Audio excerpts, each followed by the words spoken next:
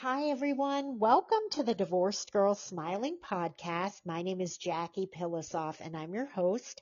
I'm the creator and editor-in-chief of Divorced Girl Smiling, the company that offers people-facing divorce, trusted, vetted divorce professionals, a podcast, articles, a mobile app, and the free consult. Get ready for this one. This story today that you are going to hear is going to shock you so much that you're not even going to believe it. But more important than shocking you, the goal here and why I have this guest on here is so that if you're going through a divorce or you've been through a divorce or you're thinking about getting divorced, you really have a sense of some of the similar feelings of betrayal, cheating, pain, and what goes on in a horrible divorce. All right, now on to the story. So with me today is Michael Zimmerman. Michael is the author of his memoir, Suburban Bigamy, 6 Miles Between Truth and Deceit. And wait till you hear his story. Hi, Michael. Hi, Jackie. Thank you for having me. Well, this is going to be so wonderful. I actually don't know if you know this, Michael, but I attended one of your book signings and heard you speak and was just so captivated and so enthralled by what you had to say in a really sad way. But I think there's a lot of lessons to be learned. Thank you. You're right. There really are. It's a fascinating story.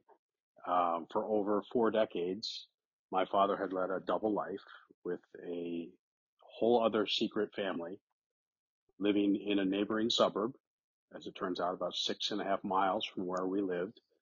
Um, and it was shocking. We found out that there was this whole other family. He had a whole other life, all of it unbeknownst to us. How devastating that would be to find that out. So, but tell my listeners, you didn't find this out until what, 10 years ago? Correct. In fact, last week was the 10-year anniversary of us uncovering this life that he'd lived So how old were secretly. you when you found out? I was 42. That's insane. It And really is. and so I want to tell my listeners, Michael is a Philadelphia-based financial services executive. He's married. He has a son who's 3.5. So tell me if I'm wrong, but you ended up getting married obviously after you found this out. Yes, that's correct. So is there a reason that you weren't married? Do you think this affected that? I think that as we looked back, and I say we, my mother and my brother and I looked back on our lives after unraveling the secrets of my father's double life, we feel that he probably had real subtle influences on my brother and I, which led us to be single well into our 40s. Wow. All right, I want to back up. So you were a kid and you were living in the suburbs of Chicago, thinking you had this normal family life, right? Was there anything that ever seemed off now looking back? Tell me about that.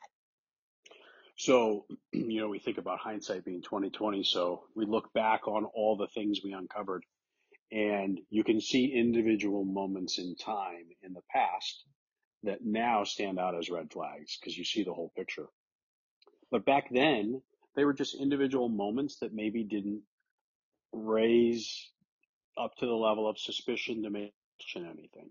So your And father was living 6 miles away in another suburb and had another family.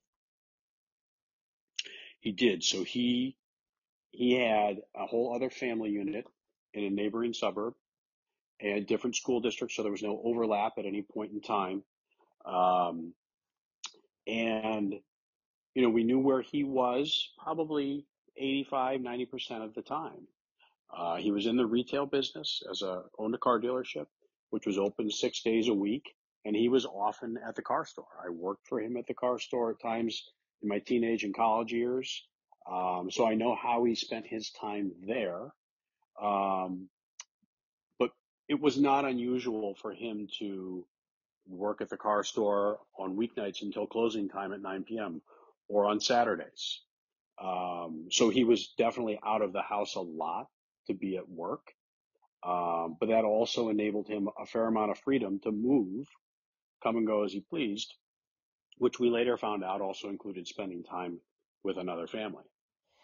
So your family didn't know about this, but the other family knew about it. They didn't either. Oh, they didn't. No, they did not. So if he was only with them for 15% of the time, what did he tell them? So they thought he was an attorney who was traveling on business 5, 6 days a week. And early in his career, he was an attorney. He went into the car business in the mid 70s after his father passed away, and he took over the business from his father. And um, so we knew what his career was from 1976 onward. The other family did not. They thought he was still an attorney, and he was traveling on business all the time, according to what they thought. Now, in today's day and age, there's no way he could have ever pulled this off, right? With social media and GPS and all that. I mean, right? Absolutely, you're absolutely correct, because you think about the 70s and 80s and even into the 90s without the internet, and then eventually smartphones and social media, he was able to really fly under the radar. And we know today the way that our communities overlap much more, and there's much more contact between friends and friends of friends through social media, that it would be very challenging for him to pull this off the way he did for 40 years plus. You're listening to the Divorced Girl Smiling podcast with Jackie Pilosoff and my guest, Michael Zimmerman, the author of Suburban Bigamy, 6 Miles Between Truth and Deceit. We're going to take a short break, and when we come back, we are going to talk about when Michael found out, how he felt, and why he wrote his book. We'll be right back. When people decide to get divorced, among their biggest concerns are the children. Are the kids going to be okay? Are they going to start acting out? Will their grades suffer? Will they end up with emotional problems? Are they going to become insecure and feel unloved? These are all valid concerns, which is where life coach and parent coach Rita Morris can help. Rita is a mom of 2 herself. She's been a therapist since 2003, and after becoming a certified life coach, Rita decided to dedicate a large part of her practice to parent coaching. Rita's passion is helping divorced parents co-parent in a way that will help children thrive. She also has a large focus helping parents who have kids with anxiety and ADHD.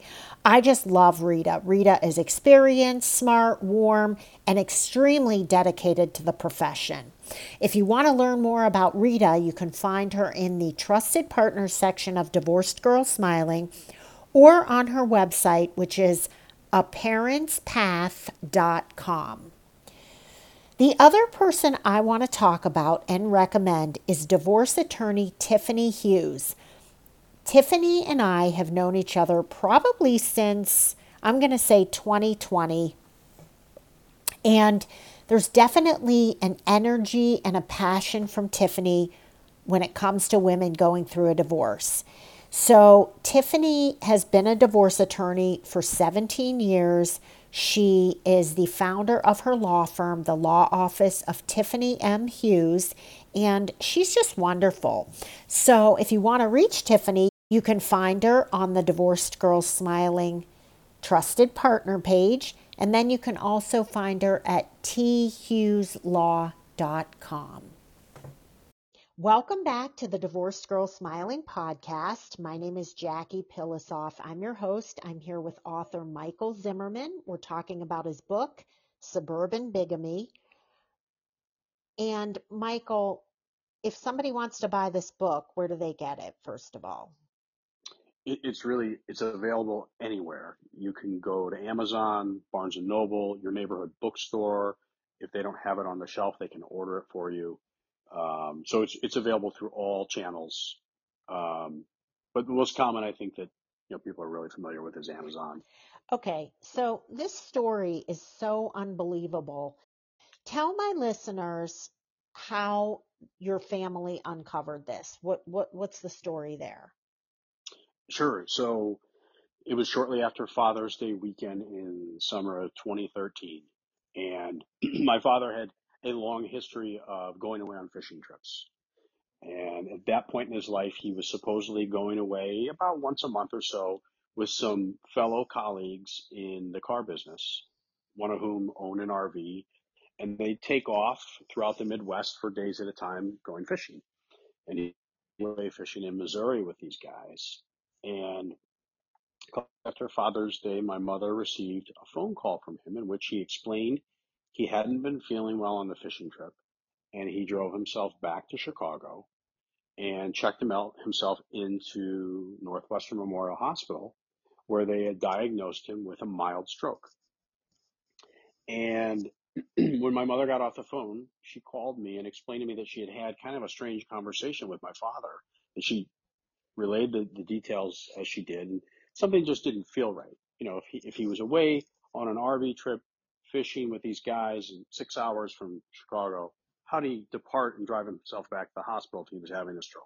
There were some red flags in the story. So my mother decided to call the hospital on her own, and she got a nurse on the phone.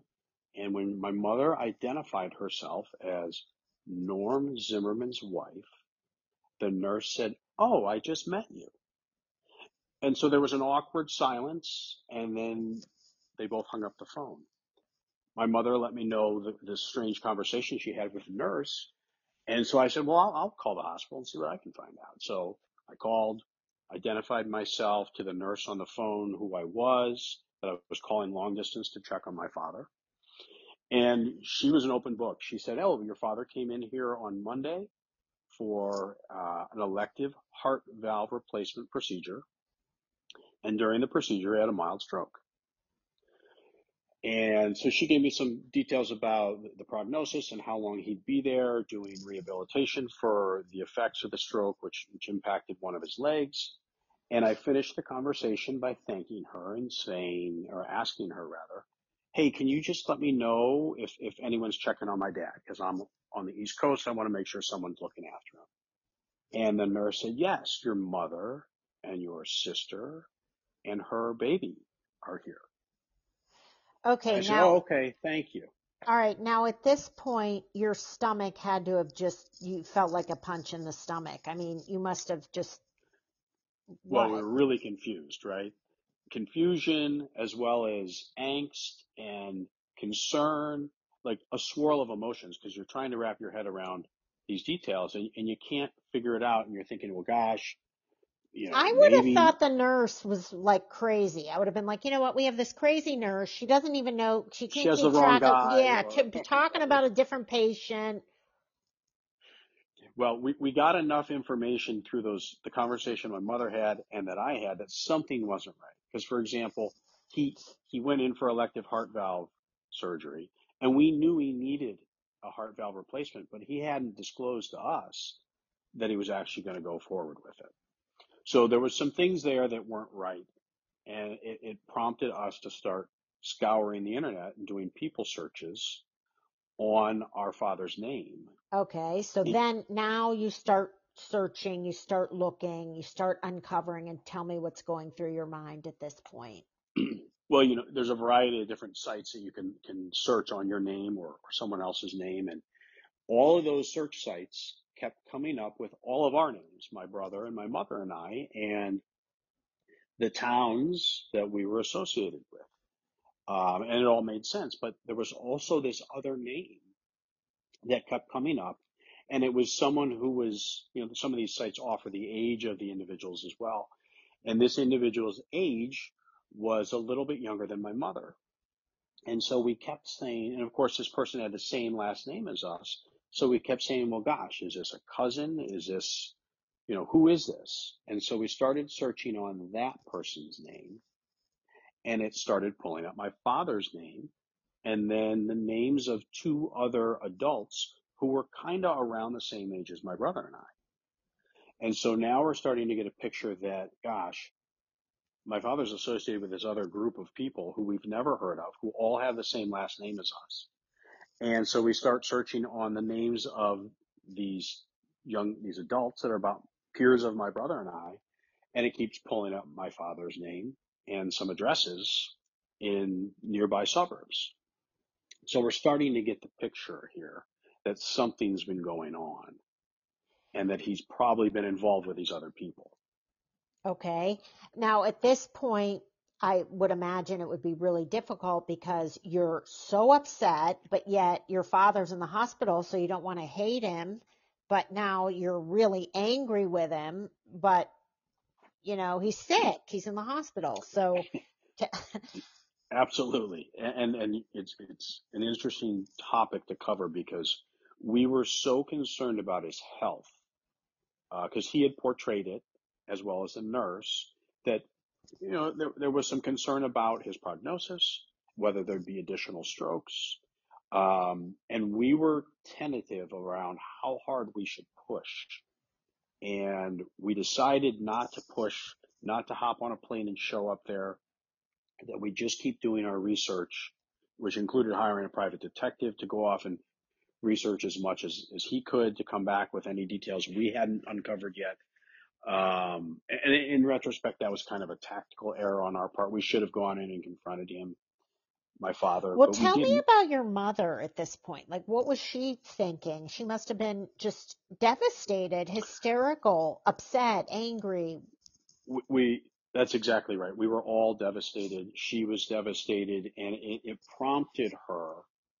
It just was a flood of emotions, which prompted her to then review 47 years of marriage with my father Right. and go back and look at all these moments in time in the past and start to collect these individual memories, which at the time were not alarming, but now started to line up as a story. Mm-hmm. And she was flooded with those emotions. We didn't unravel just an affair. We unraveled this whole other life that my father had, which was a lot to take in. And as you can imagine, we're swirling. We're trying to wrap our head around all the details. And so it was emotionally draining. And so we And didn't have so perspective. hurtful.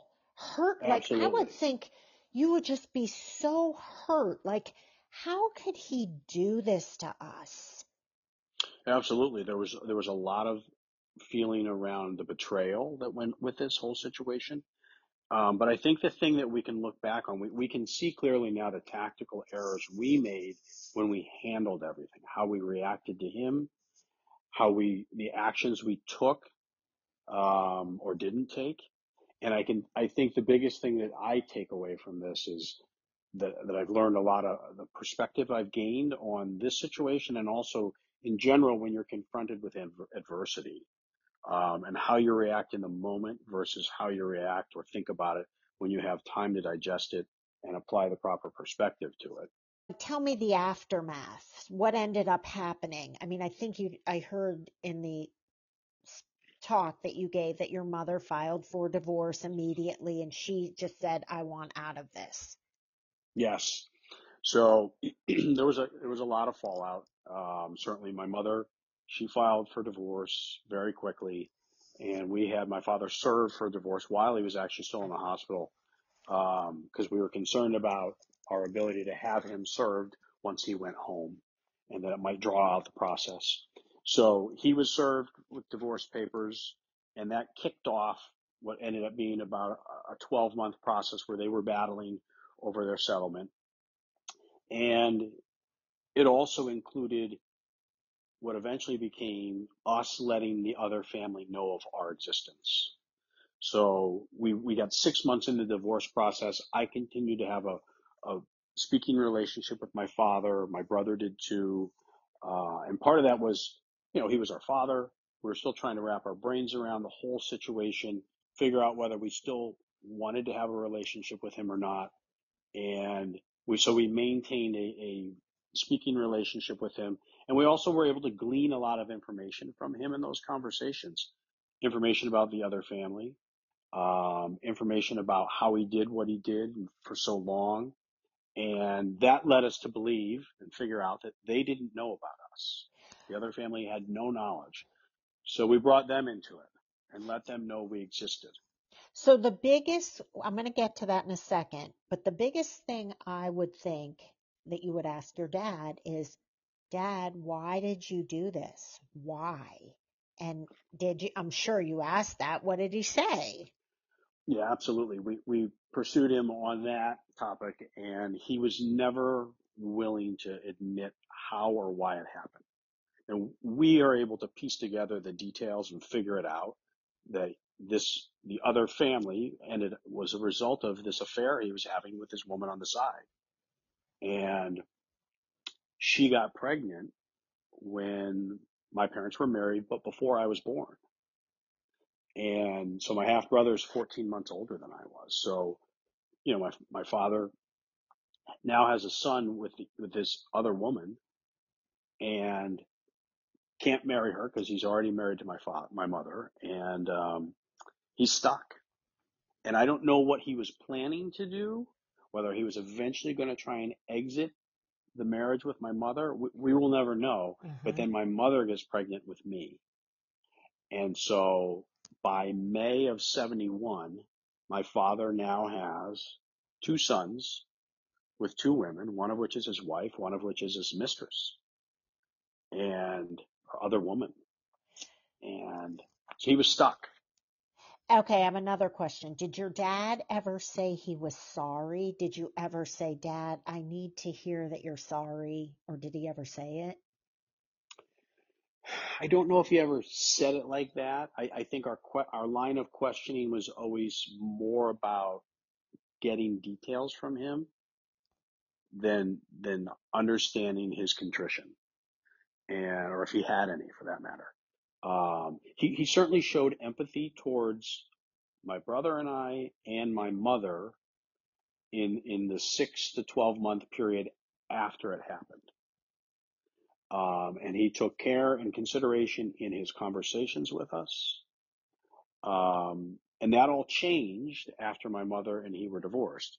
But during that period where they were still negotiating the divorce, we were still on good terms with him, as good as you could be. Um, he showed empathy for us and the situation. Okay, now my listeners don't know, but he went back to the other woman, right? He ended up with her. Yeah. So, he for the entire time he was really with both parties, both families, from the standpoint of he wasn't with us for a while and then them for a while. He was Right, truly right. in this throughout the whole time.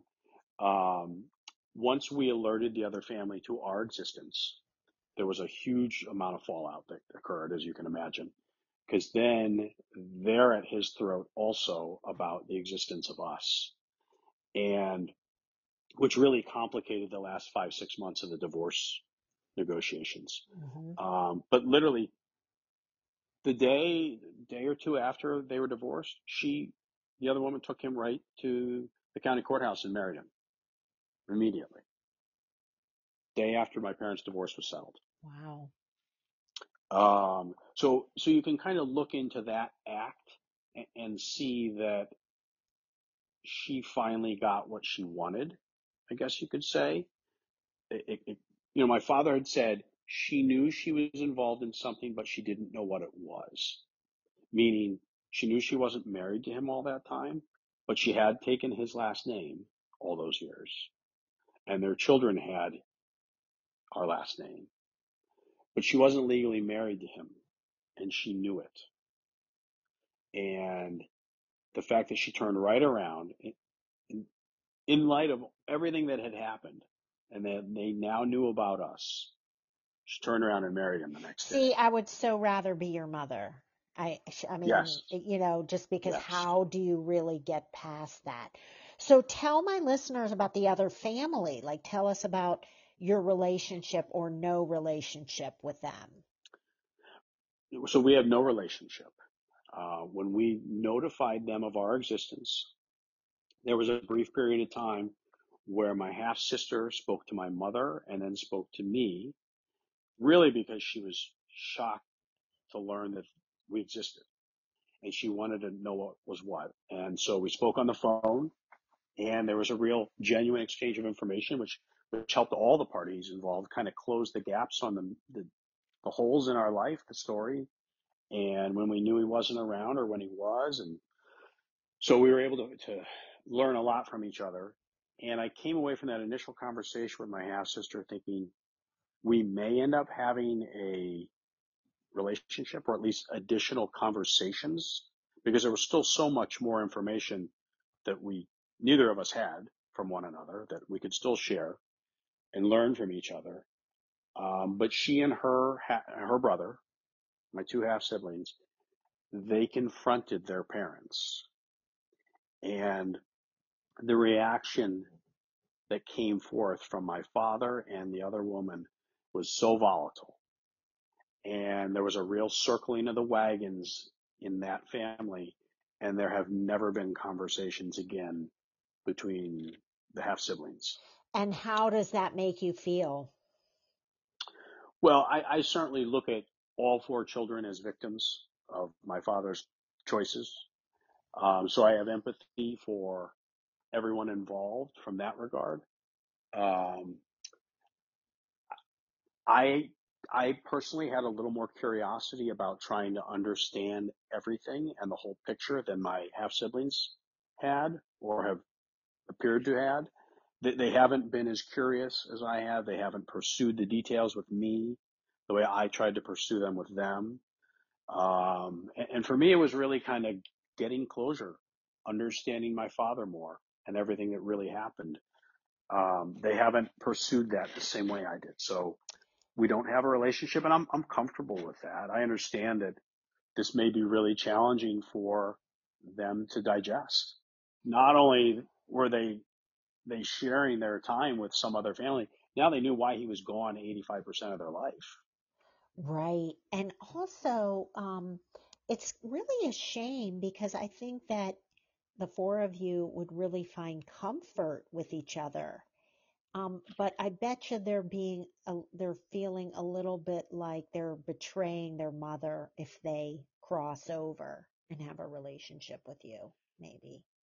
They Now, might, yeah. now tell my listeners, is your father passed away, right? He did. He passed away in April of 2020. And so what happened then? So it's interesting. The last 5 years of his life, we did not have contact. So after he and the other woman were legally married, that family unit really put up barriers around him, preventing us to access our father. And so by late 2015, there had been a lot of pushback on our attempts to contact him and maintain a relationship with him. And so the last 5 years of his life, we had no contact. We come to April of, it was actually early May of 2020, and my mother calls me and says, "Hey, I've got something to tell you. Your father passed away." And I said, "Okay, well, how did you find out?" Because that was always one of the big things we asked. My dad was, when everything was being settled and split up and it was obvious this other family was kind of putting up barriers. I said, "Dad, how are we going to know if you get sick someday? How are we going to know?" And he said, "Oh, I'll always make sure I reach out to you. You'll always know." Well, lo and behold, here we come. May of 2020, my mother finds out he's passed away. She found out from Social Security because her payments were going up. Was it sudden? So the last 5 years of his life, he had been in pretty poor health. He was in a hospital bed or a wheelchair. He couldn't walk anymore. And he relied on, in-home medical care to come in, get him out of bed, put him in a wheelchair, all that type of stuff. So they had help coming into the house for those, daily tasks. And, COVID hit what spring of 2020. So the in-home healthcare support brought COVID into the house. And so he caught COVID and then Oh, had pneumonia. He spent, I guess, about the last 10 or 12, 14 days of his life in the hospital with pneumonia and COVID. I see. I want you to tell my listeners the good part of your story, that you ended up getting married, getting the help you needed, first of all, getting married, and now you have a son. Yeah, it's really been amazing. So, I spent a good 5 years in this experience really struggling, as you can imagine. It unraveled every aspect of my life. And I spent a good portion of that 5 years kind of at rock bottom. Um, and I went to therapy. I made changes in my life about the way I was spending my time. I realized something needed to change. Nothing was going to change if nothing changed. I was stuck kind of in that place dealing with this thing that was hanging over me after, we found out about my father. And so I started to make positive changes, one of which was, you know, pursuing a relationship with my now wife and starting a family. And it's been amazing being a father. It's something I really needed and something I had needed long before I did it. I just didn't realize it. And it's been remarkable just having that wonderful little person in my life. And as far as being a parent, being a father to a son on the heels of this whole situation has been really rewarding. I certainly often think about my father and my father and I as I'm experiencing stuff with my son and thinking about how my father would have been handling that, or how my father was or wasn't interacting with me as much as he should have been because of the way he was spending his time and juggling his life. So there's been a really happy ending to this story from the standpoint of becoming a father and looking back with great perspective on the whole thing now and kind of having a real sense of closure. Um, you know, for much of those 5, 6 years when it really unraveled me, there wasn't a lot of happiness in my life, and there certainly wasn't a lot of joy, not a lot of things to look forward to, Or uh, trust. I or mean, you trust. probably thought Absolutely. there's no way I could never trust anyone. Yeah, Wow. a huge Wow. part of it. And so you get to this point where you get past that awful feeling and then have this wonderful thing in your life with your son. And you look back at that bad period in your life, and it seems really distant now because of the joy that I've experienced looking forward with my son. Well, I can't think of a better way to heal than what you have done, because really it is the love and the commitment and the trust, and you realizing that not everyone does this, and that you are not your father. And maybe you took away the good parts of your father. He couldn't have been an all bad father. There had to be some good. Oh, absolutely. He and I were very close. I considered him my best friend. Why did you write the book? Why go public with this? So there were a lot of reasons. And if I'm objective and if I step out of myself for a minute and think about this story, it's a really interesting story. It's got a lot of interesting elements to it. There's the scandal itself and what my father pulled off. And then there's this story about me and my mother and our family and what it did to us and how it tore us apart, and then kind of how we rebuilt ourselves.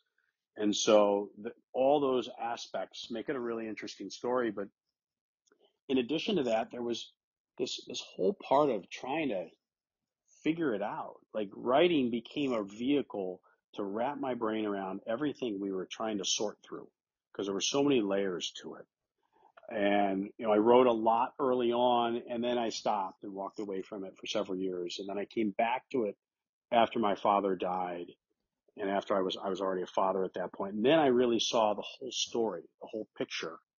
And writing this whole story and sharing it really became the closure on the healing process. And Absolutely. What I'm hearing is you did it for yourself, but you also did it to help other people.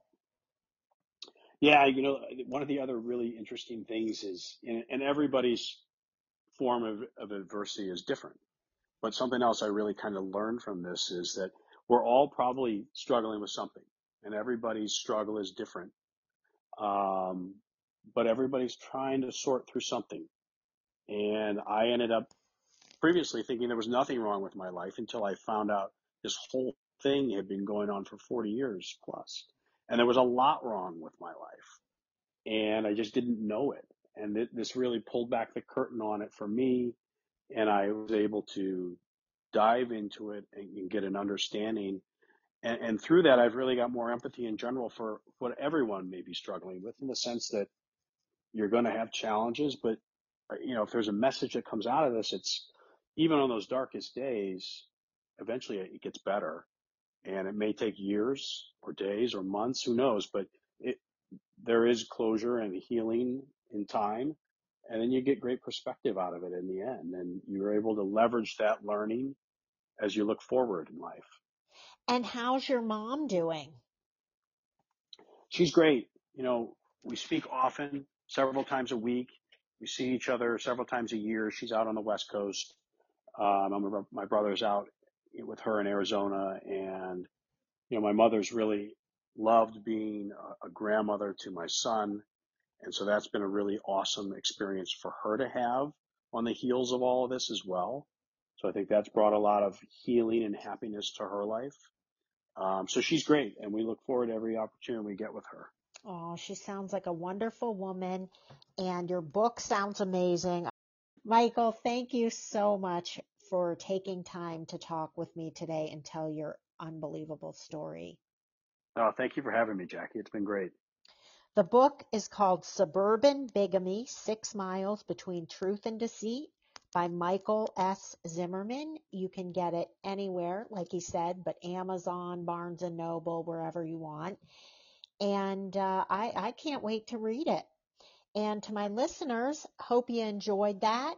If you want to find trusted, vetted divorce professionals, read articles, listen to more podcasts, or sign up for the Divorced Girl Smiling consult, come see me at divorcedgirlsmiling.com. Thanks so much for listening, everyone, and we'll talk to you real soon.